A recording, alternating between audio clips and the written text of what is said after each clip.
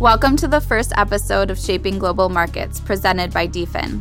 My name is Natalie Arbor, and I'm thrilled to bring you a series focused on key topics driving the regulatory and financial technology space forward. Every episode, I'll be joined by industry experts who will share their unique perspectives and personal philosophies that have shaped their careers and their vision for the future of the industry.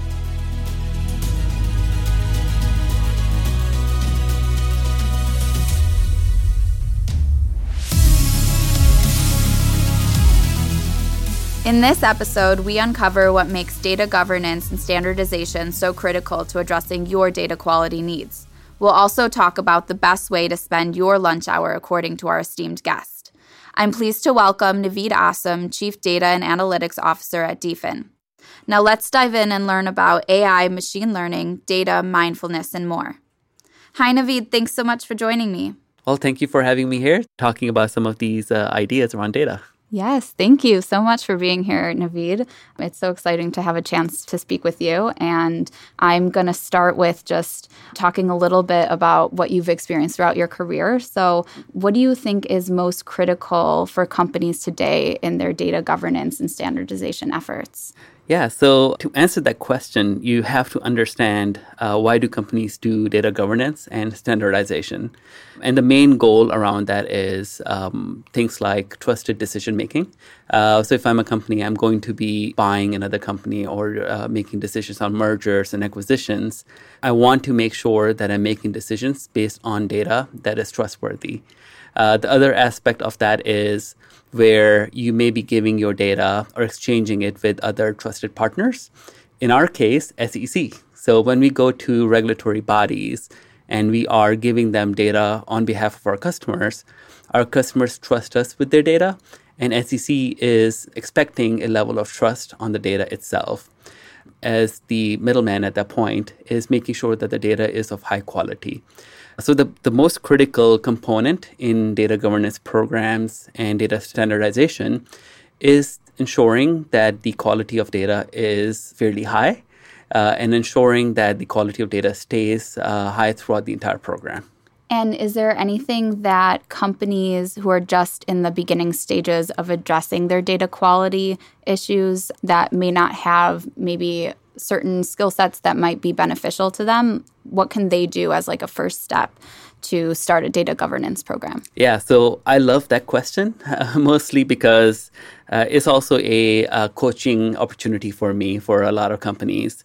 So first, you have to understand that data quality problem or the issues with data quality is a pervasive problem. Basically, all the organizations, small, large, they have it.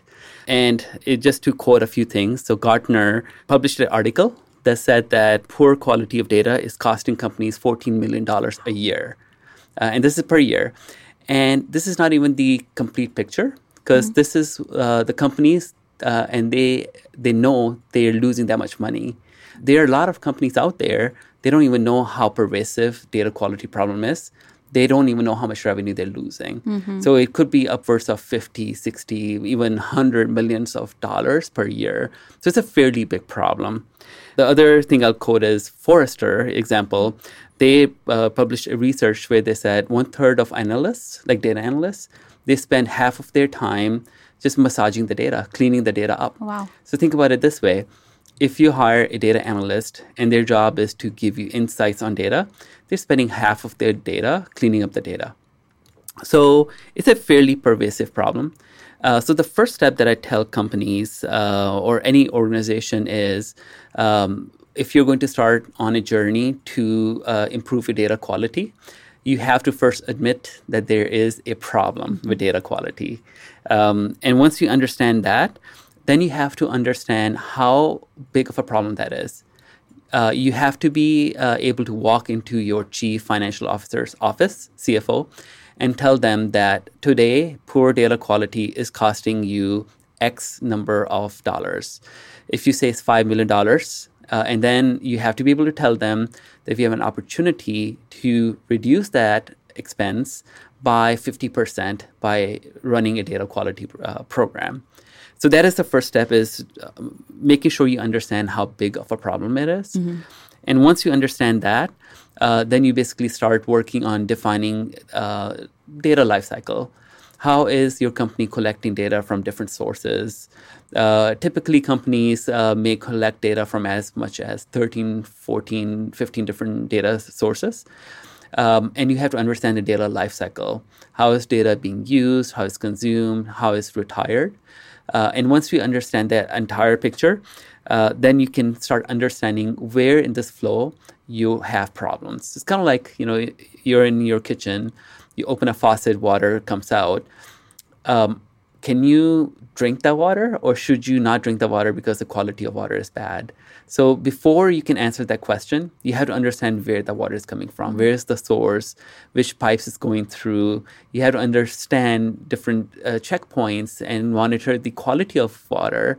Is it having chemicals that you should not be drinking? So that's the first step, is understanding what the problem is, and then ensuring that you can understand where the problem exists in your ecosystem. While we're talking about that, one other thing I'll do is, the first step the companies should be doing is establishing a data governance program. Data governance is not a project. It's a program that runs for a long time. And in that program, you establish roles and duties. You know who the product owners are, who the product stewards are, data stewards are, and what their roles and responsibilities are over different metrics of data. And then you have to be able to monitor that as well. There are essentially 7 different dimensions of data quality, accuracy, validity, consistency, timeliness, and so on. It's their responsibility to ensure that data is following through and is of higher quality across all those dimensions. Should the program start before you've sort of identified some of those problems that you talked about? You said key is to acknowledge that you have a problem, right? So you go to the CFO and you say, we have this problem. This is how much money we're losing. Do you have to start identifying those problems before you develop sort of pieces of that program? That's a great question. So what my recommendation typically is, someone who's head of data or head of one of the departments is first documenting how big of the problem it is. Once you understand that will help you define the program structure. Because in data governance world, organizations can have different models that they follow. There's a model called federated. There's another model that's a little bit more centralized. Depending on what kind of problem you have and how pervasive the problem is throughout the organization, it will help you figure out what kind of program you want to establish. So my recommendation is first understand the problem. And once you understand that, then you establish a program. And once you have a program, then understand the entire end-to-end data lifecycle. Wonderful. Yep. That makes a lot of sense. And I think that it'll be helpful for a lot of companies that are looking to do that. Yes. And one thing I'll say is, a lot of companies jump into solutions. They will say, hey, let's get machine learning in or AI to solve these problems. While those technologies can absolutely help you with those problems, it is not the first step. This is basically putting a cart before the horse. First, you have to understand the problem and then bring in technologies like ML and AI. That makes a lot of sense. And I think right now, since it's so popular to introduce machine learning and AI, it's probably maybe one of the first things that somebody thinks of instead of going through the work and maybe integrating it later. Yep, it's the buzzword-driven industry. Absolutely. Yep. So I'm going to switch gears just a little bit here, and I'd like to talk to you about a personal philosophy that you have. Right. You wrote an article on LinkedIn entitled Always Eat Alone When Possible. And I was wondering if you could share a little bit about this philosophy and how you apply it to your work every day. Yes, absolutely. So a couple of years ago when I first started my career, I read a book called Never Eat Alone. Never Eat Alone, yeah. So the book was around the concept of it's very important for you to always network and socialize. So this concept of, there's a huge value when you're always networking is important, especially when you're starting a new career. You're straight out of college. You want to progress in your career. And I've followed that philosophy for a very long time until I started realizing that what it did to me was I'm always on. My brain is always working. I'm always thinking about my career, my job, everything else related to that. And the side effects of that, of basically that mentality, was that I wasn't paying attention to myself. For those who know me, I'm a huge introvert. I am someone who I call myself thinker, dreamer. I like to innovate. At home, I do a lot of side projects. And for someone like me, who likes to spend a lot of time, when you're always networking, always doing things with other people, you're not paying attention to your own nurturing.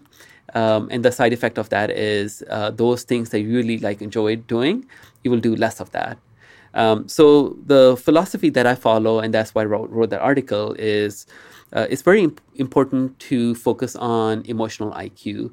It's very important to focus on mindfulness and mindfulness of what does your body need, being gentle with yourself, being gentle with others.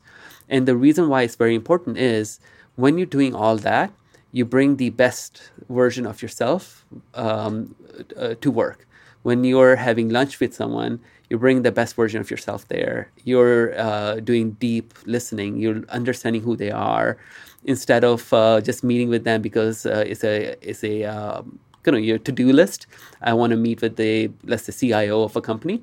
Instead of that, you're actually meeting with them. You're getting to know them personally. So my philosophy is care about yourself, about your mind and body, and then bring the best version of yourself out there.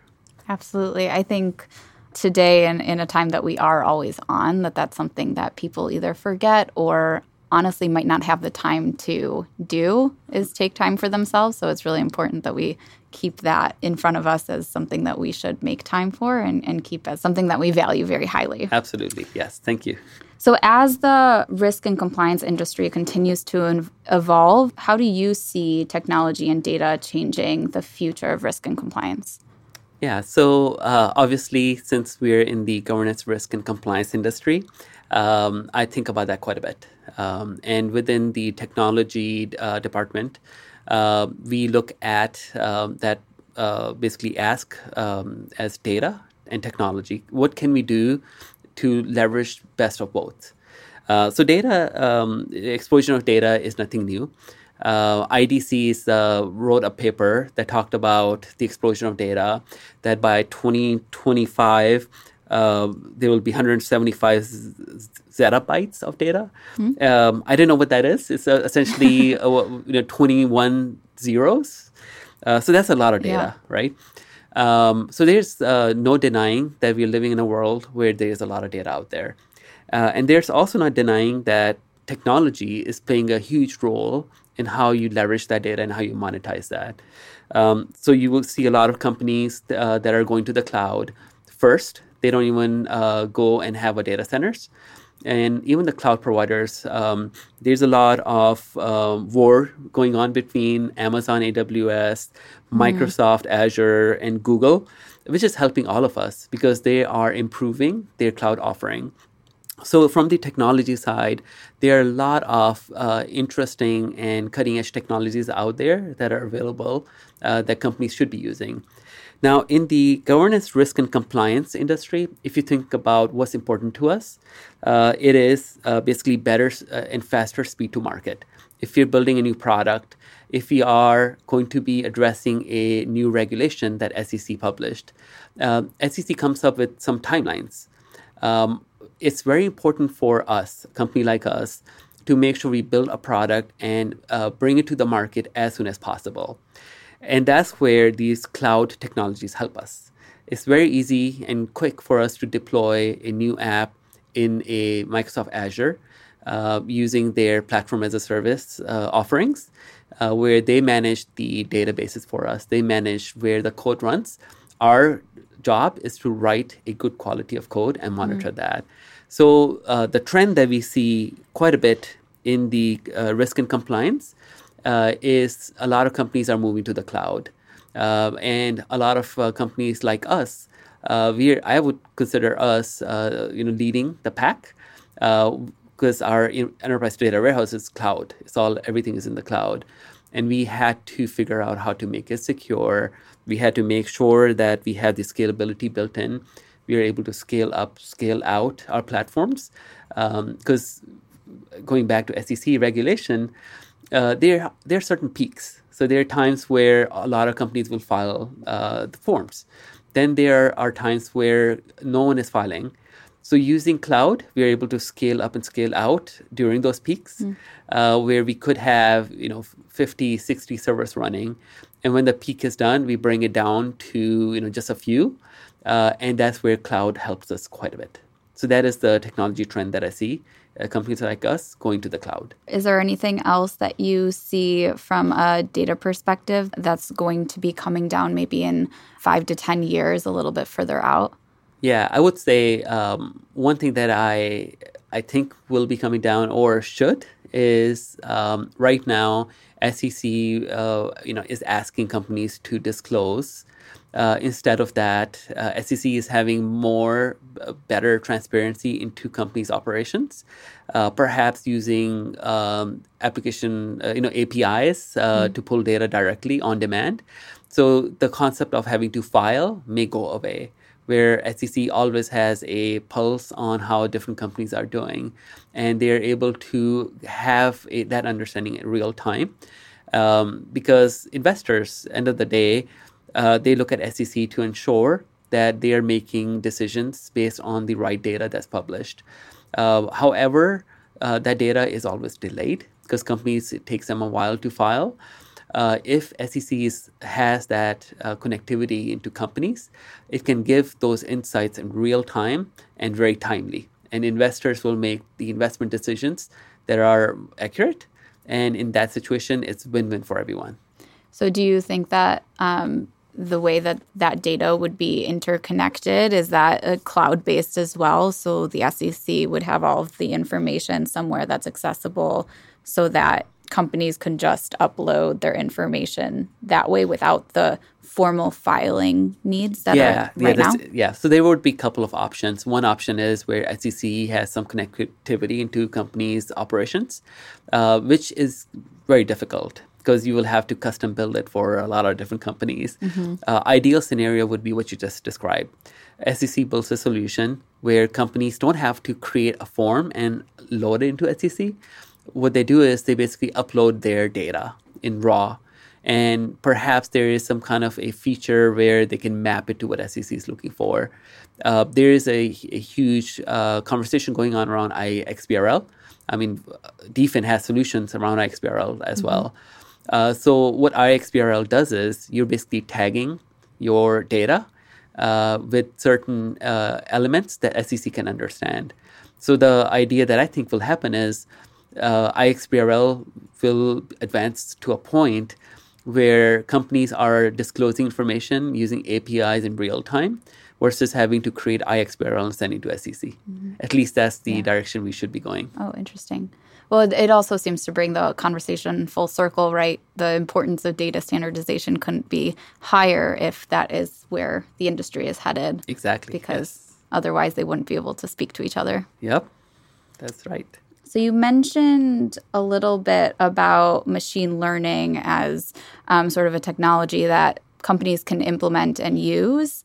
I've spoken to you in the past that you also teach a capstone course at Northwestern on AI and machine learning.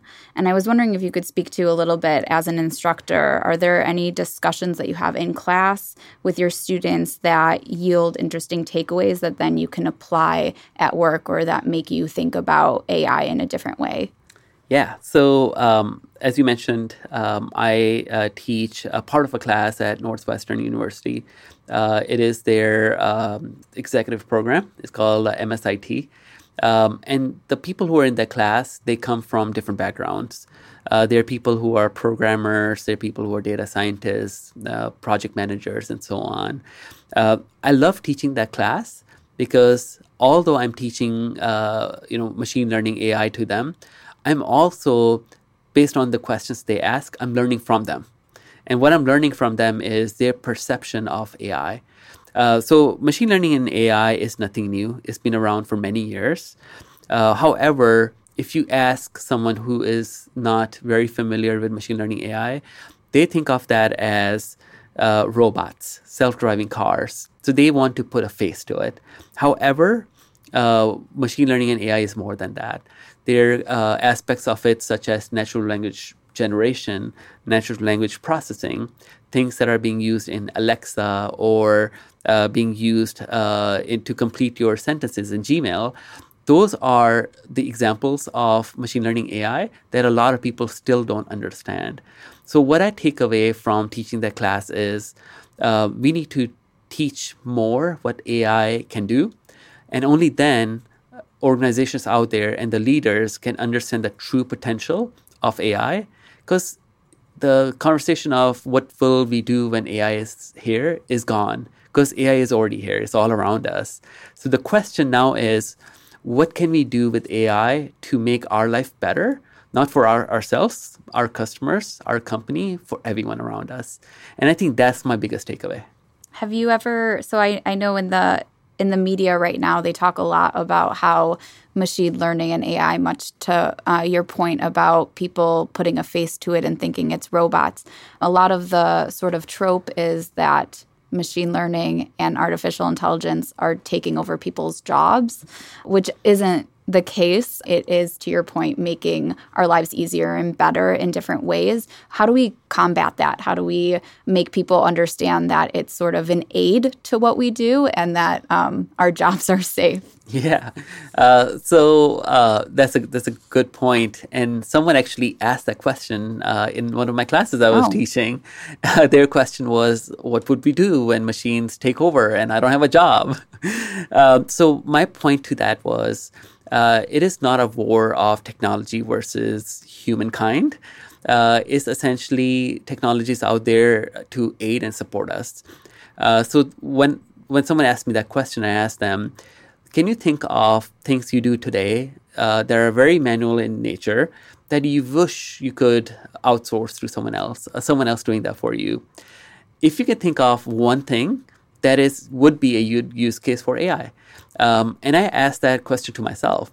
I can think of, many things that I do per day that I can outsource to machine learning or AI, and that can help me with that. So I don't think machine learning and AI is going to take over people's jobs per se, but I think what it would do is it will make our lives more efficient.